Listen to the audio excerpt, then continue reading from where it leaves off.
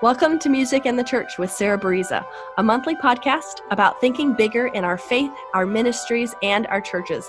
I'm Dr. Sarah Bariza, a writer and musician, and today I am joined by Sarah McDonald in the UK and David Skop, who is in Pittsburgh, Pennsylvania. We are all over the globe today, and we're going to be talking about a new series of choral music out of Selah Publishing.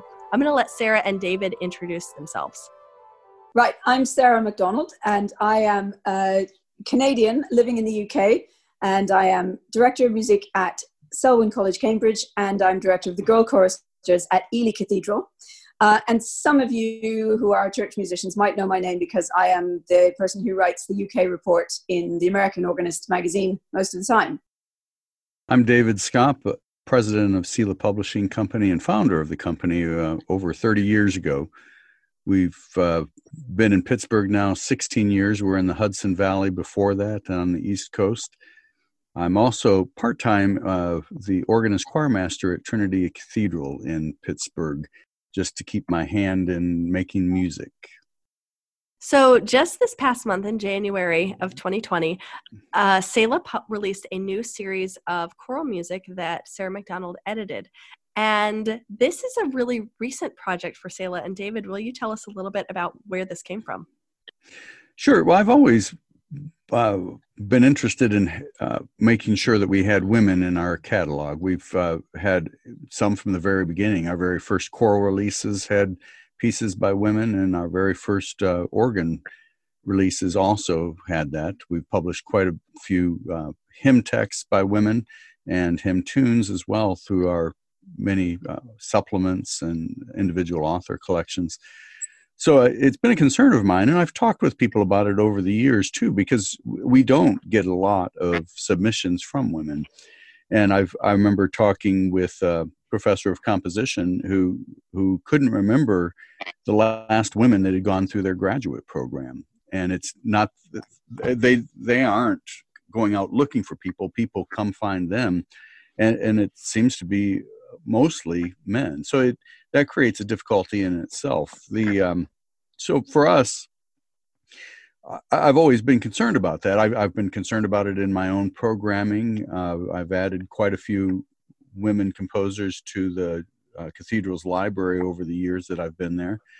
And so there's some serendipity involved, because last August, I had a choral director at a school talk to me about creating a series of anthems that would be from their college. And so I gave that some thought, and we talked about it, and we'll be going through with that. We haven't done anything yet, but just the following week, Sarah was in Pittsburgh with her choir from Selwyn College performing, and I have somewhat of a connection with her through one of my sopranos who sang for me for over a decade, probably 13, 14 years, and had gone to Selwyn for a master's program.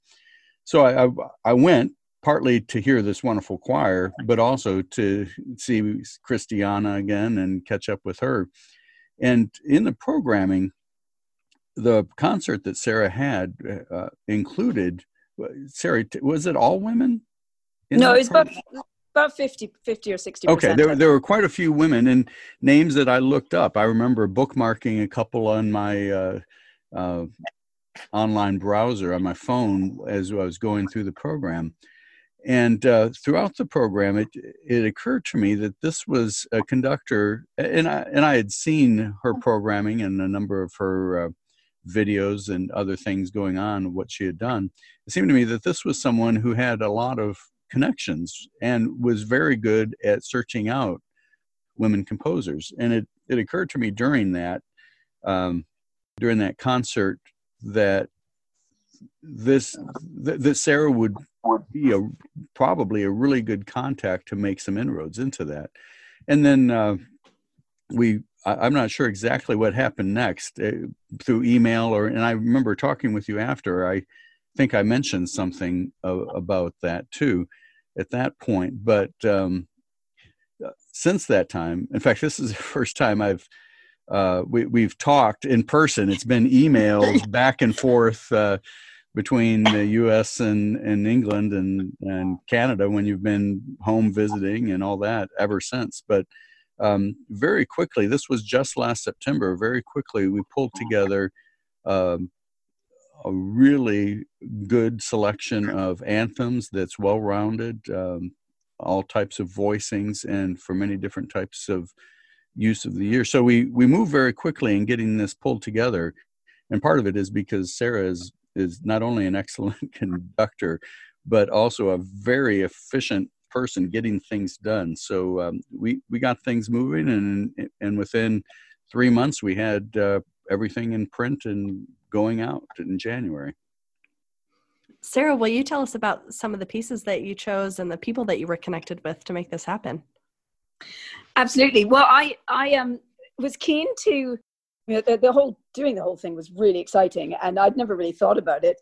I obviously had various bits and pieces of my own music, which because I write fairly regularly for my choirs, because I have to conduct 5 or 6 services a week, choral services. So there's lots of opportunity for music, and I happen to be, through various contacts, I happen to be quite good friends with a number of pretty eminent names, including Cecilia McDowell is one of, I count her as a good friend, and she somebody that I've worked with in the UK over several years. And I thought that putting together the first release would make sense to have a couple of big names to kind of legitimize it, if you see what I mean, rather than just some of my friends or former students or whatever who are much younger and not very well known. So I asked Cecilia, and she's obviously a house composer with Oxford University Press, but she had some stuff that she'd written before. So we've got a mass setting by her, which is fantastic and really beautiful and really not too hard, because you sort of think, oh, she's an eminent living composer, it must be really difficult, but it really isn't, because she writes really well for normal human singers. And I also happen to know Stephanie Martin, who's a very well-established Canadian composer. She's just, spent many years in my hometown. I just happen to know her. So I got some stuff from her. But the really fun one was Eleanor Daly, of course, who's one of the biggest names in choral music. And I'd never met her. I've done some of her music, but I just sent her a note off the cuff. We're both musicians. We're both female, and crucially, we're both Canadian. It's quite a small subset of people. And of course, a lot of my friends who still live in Canada know her. And so I got an email address. She wrote back within like 6 hours. And I said, I don't have any money to commission, but do you have anything like lying on top of your piano? And she sent me about 5 pieces of music and said, oh yeah, I remember doing this. It was all right, but I never got it published. And she's really prolific. And so I was just like, I will admit I was both gobsmacked. I was completely surprised, but talk about some names to say this is actually a really important series with those massive names. And then there were some other pieces. There's one of my favorite pieces in the first release is by a friend of mine who is actually a BBC Radio 3 producer. She's not a composer with a capital C, and it's her setting of My Eyes Ship for Beauty Pine. And it is absolutely it's beautiful. Absolutely stunning. Yeah. We did it yesterday at Ely, actually, and or on Monday, and one of the younger girls said, oh, I love this one, and that's the right sort of attitude. So yeah.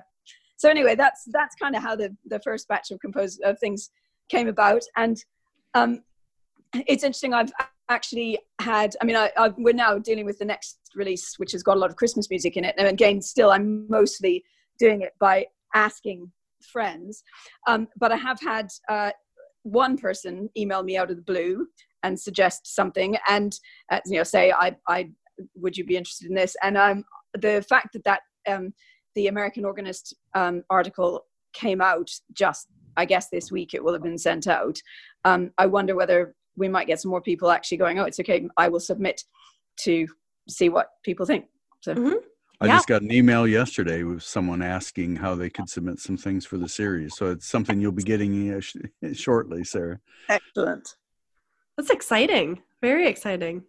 I think one of the things is that I don't know. I mean, I never needed a female role model. I never needed women to approve of what I was doing. But I think there are some women who do.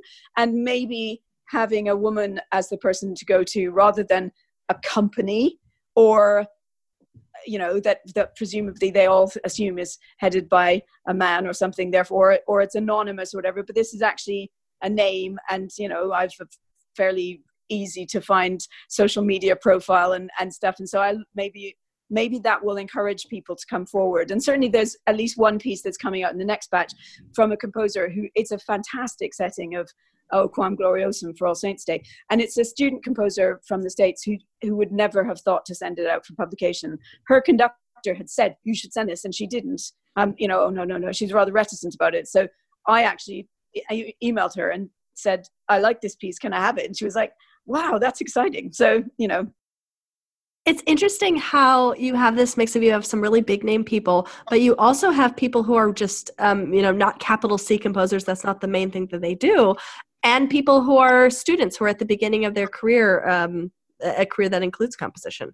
Yeah, absolutely. And I think, especially the thing about writing for the church is that actually, fundamentally, the stuff has to be practical. And I know you guys have rehearsal time. We don't. You know, we rehearse for Evensong on 15 minutes. That's it.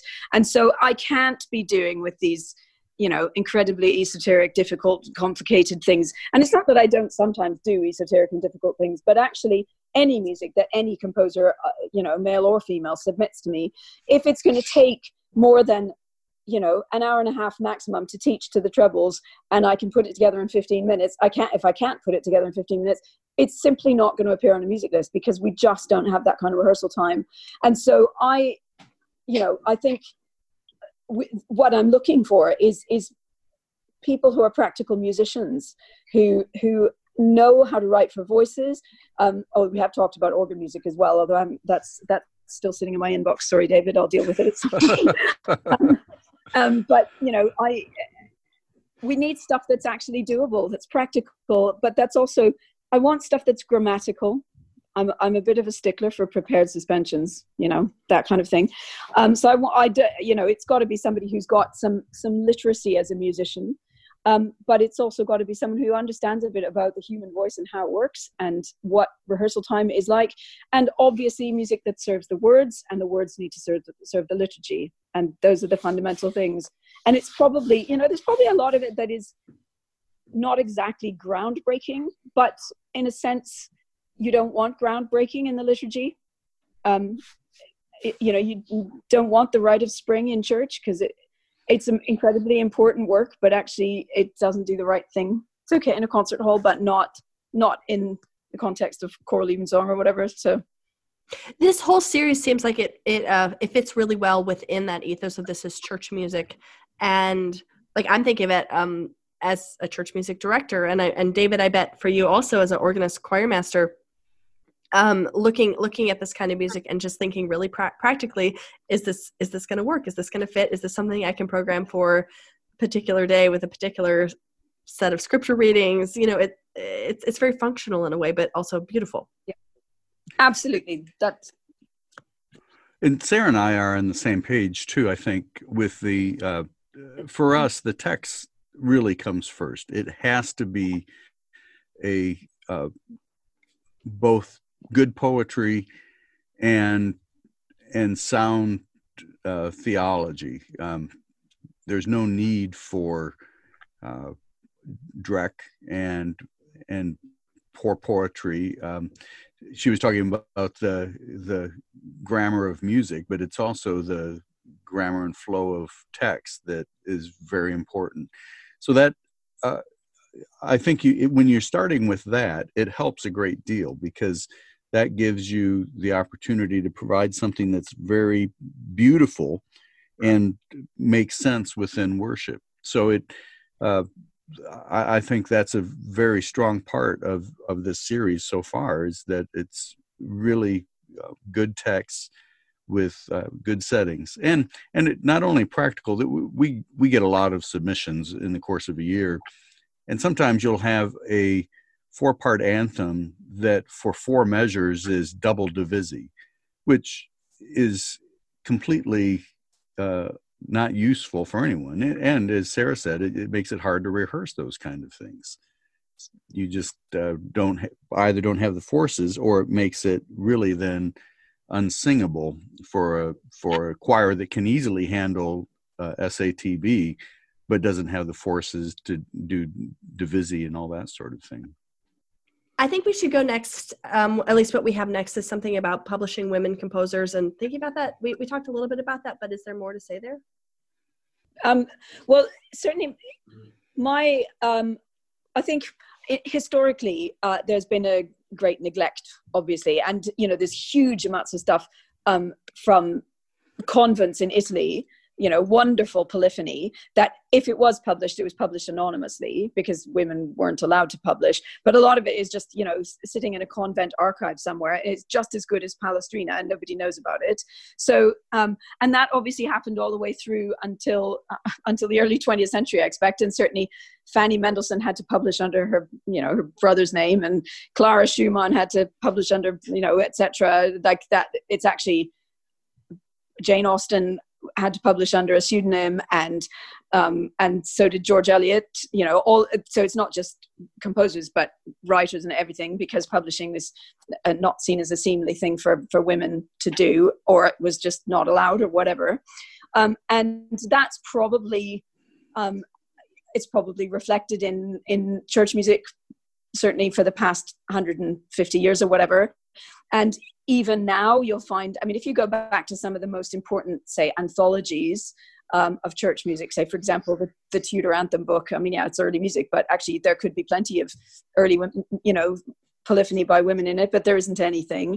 Or the European Sacred Music Anthology of OUP, there aren't any women, and that's just because only men wrote music. So I think there is a publishing neglect, which it would be nice to help make up for a little bit. But I think the other thing is that women, as I say, are sometimes reticent to submit to a nameless corporation, or they wait and wait and wait, and they polish it up until it's absolutely perfect. Whereas certainly in my experience with young composers in the UK, I get a lot of stuff from young male composers, who if they'd actually sat down and spent another hour polishing up, then it would have been a better piece. And perhaps the women tend, of course this is all on a spectrum, but perhaps the women maybe wait too long and then they don't send it. And if the men waited longer, then some of the things they wouldn't send, because they go straight in the recycling bin anyway. So, and there's a lot of women who self-publish. And I've noticed that there's a couple of women that I've approached about this series who are actually perfectly happy with what they're doing themselves. And, that's completely fine. But there's obviously something to be said for having somebody else do the distribution for you and the work for you and all that sort of stuff. But there's one I have my eye on who I haven't approached yet, but I'm worried that the answer I'm going to get from her is no, I'm very happy with what I do. Whereas the men perhaps are more likely to try and get somebody else to, tout their name as well. I don't know. It is important, I think, that as choral directors, we program a variety of composers. You can't get stuck in a period. There are churches that do that. I just myself could not do that as a music program. It's important, I think, that we have a wide variety. And if you're talking about variety, you would also then have to talk about male and female composers. Really, that is part of the variety we bring to the programming. One thing I always go back to it. Ruth Bader Ginsburg once was asked, when do you think there'll be enough women on the Supreme Court? And her answer is when it's 9. And for us, we have a tagline, music for the church, and in brackets by women, under the Sarah McDonald Choral Series, in the hopes that in a couple of years we just take off those brackets, because it's music for the church. It just happens to be by women, and I think that we will get to that point in the future. We're just not at that now. Speaking as a church musician, I go through the file boxes. I look at all the anthems that I have, and I realized I could buy anthems by women composers at the rate that I currently am for the next 20 or 30 years. And I would still have more music by men composers. And so this year I'm undertaking what I'm calling the Women Composers Challenge. And I'm trying to, and successfully so far, I know it's only February, but I'm programming a piece by a woman in every service, either chorally or on the organ. And I'm only buying music by women composers this year. Not because I don't think that there is other good music out there. Of course, there's fantastic other music out there, but because I see such a huge, almost laughable imbalance in the library that I have access to. It's kind of ridiculous. And I, Sarah, you write music. I don't particularly write music, so it's not like I can just generate music to kind of like fill in those spaces. I am looking to purchase things. So a choral series like this is actually really nice for me because I can just go to it and not just have to kind of scan names and be like, oh, is that a woman? Is that not a woman? I'm not really sure. I can just look at it and kind of have an edited collection an actually excellent edited, curated collection to kind of start that process of figuring out, oh, what am I going to buy with my budget this year? It's interesting because both of my choir libraries are, probably 85-90% male composers, and that's fine. I mean, actually, there's a huge proportion of the music that the what we might call the liturgical canon, the Western liturgical canon, which is by men, and some of it is damn good, and actually, it is. We had a funny competition on Classic FM radio earlier this year to say who were the 5 best composers ever or something, and they went out of their way to be gender diverse, and I'm totally up for that, but I'm afraid when it came down to the final 2 that people have been voting for, and they were Clara Schumann and J.S. Bach. I mean, really, it just wasn't a competition. It was just like, that's not fair. So I have also made it my challenge since this time last year to make sure that every single service has a piece, at least one piece by a woman in it. And I'm programming 6 services a week, so that's incredible. And occasionally I really have to resort to writing my own psalm chant, just quickly bunging that in there because, in the end, there's also a kind of received repertoire that is actually important, especially for my girls, my younger choristers, to have sung. It would be inappropriate for me to send them out into the world after 5 years of a British cathedral choristership, not having sung Stanford in B flat. Actually, that is really important. It'd be like somebody doing a degree in music and never having listened to the B minor mass just because it was by a dead white man. Actually, that's not, I'm not doing this at the expense of what is received excellence. I am, on the other hand, occasionally choosing not to do, in fact, I remember I explained to my organ scholars at one point, I did a service earlier this term, which was all Renaissance polyphony. So Palestrina, Guerrero, Victoria. And of course, they're all men, and that's fine. And I specifically wanted, there's a lot of lovely polyphony by Raffaele Aliotti in particular, but I specifically wanted this piece of Guerrero, so we did it. And I said in the organ scholars list, I said, right, the voluntary on this date needs to be by a woman. And I said, it needs to be on the chamber organ, so it's got to be a piece of early music. You could do Elizabeth de Jacquet de la Guerre or whatever, she's the kind of well-known one. I said, or you could find something else, because quite frankly, I expect you'll find something if you do a little bit of digging in, and here's some sources. There's an IMSLP page, for example, where it may be a mediocre, anonymous 19th century woman, but quite frankly, that's not going to be any less good or better than the voluntary number 73 in B flat major by Maurice Green, which is also a mediocre, and so if you're going to play voluntary number 73 by, or whatever unnamed male English composer from the 18th century, you might as well play unnamed female composer from the 19th century, and that then got some balance. So I don't mind substituting for the kind of stuff that is a bit rubbish, but it's got through just because they were men. But I don't want to substitute in replacement for the stuff that is actually important, that especially in an educational situation like I'm in, that the kids actually learn. Mm-hmm. So can we come back to the series that was just published in January and talk a little bit about the pieces there, and then look forward to what is coming out in May, or what might be happening there? Sure. Well, as I mentioned, we have a mass by Cecilia McDowell. That's for SATB and organ, and we have a set of evening canticles for upper voices and organ by Sarah Catley, and we have various anthems, some of which are there's a couple of hymn anthems by Eleanor Daly and one by me, and some other anthems. There's some communion texts and some general texts and that sort of thing. There's also a couple of sets of responses and one set of 5 introits for the church, various times of the church year by me, which are published together. So it's a very good way to get 5 pieces for the price of 1.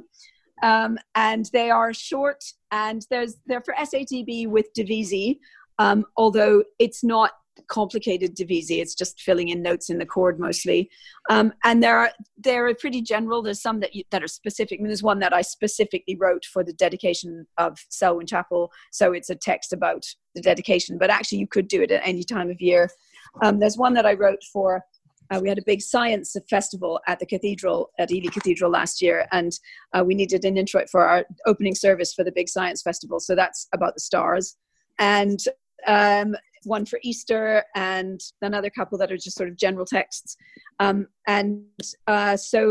that's obviously as a good way to get your female composer fix over right away at the beginning of the service. An interesting part of the Cecile McDowell's mass setting, it's a traditional mass with in some ways, but has the Pentecost, the Lingua Ignis, as a narrative motet movement within there, which is really stunning, and I think makes it especially appropriate for Pentecost. But the other movements can easily be used throughout the year if you're doing sung mass settings.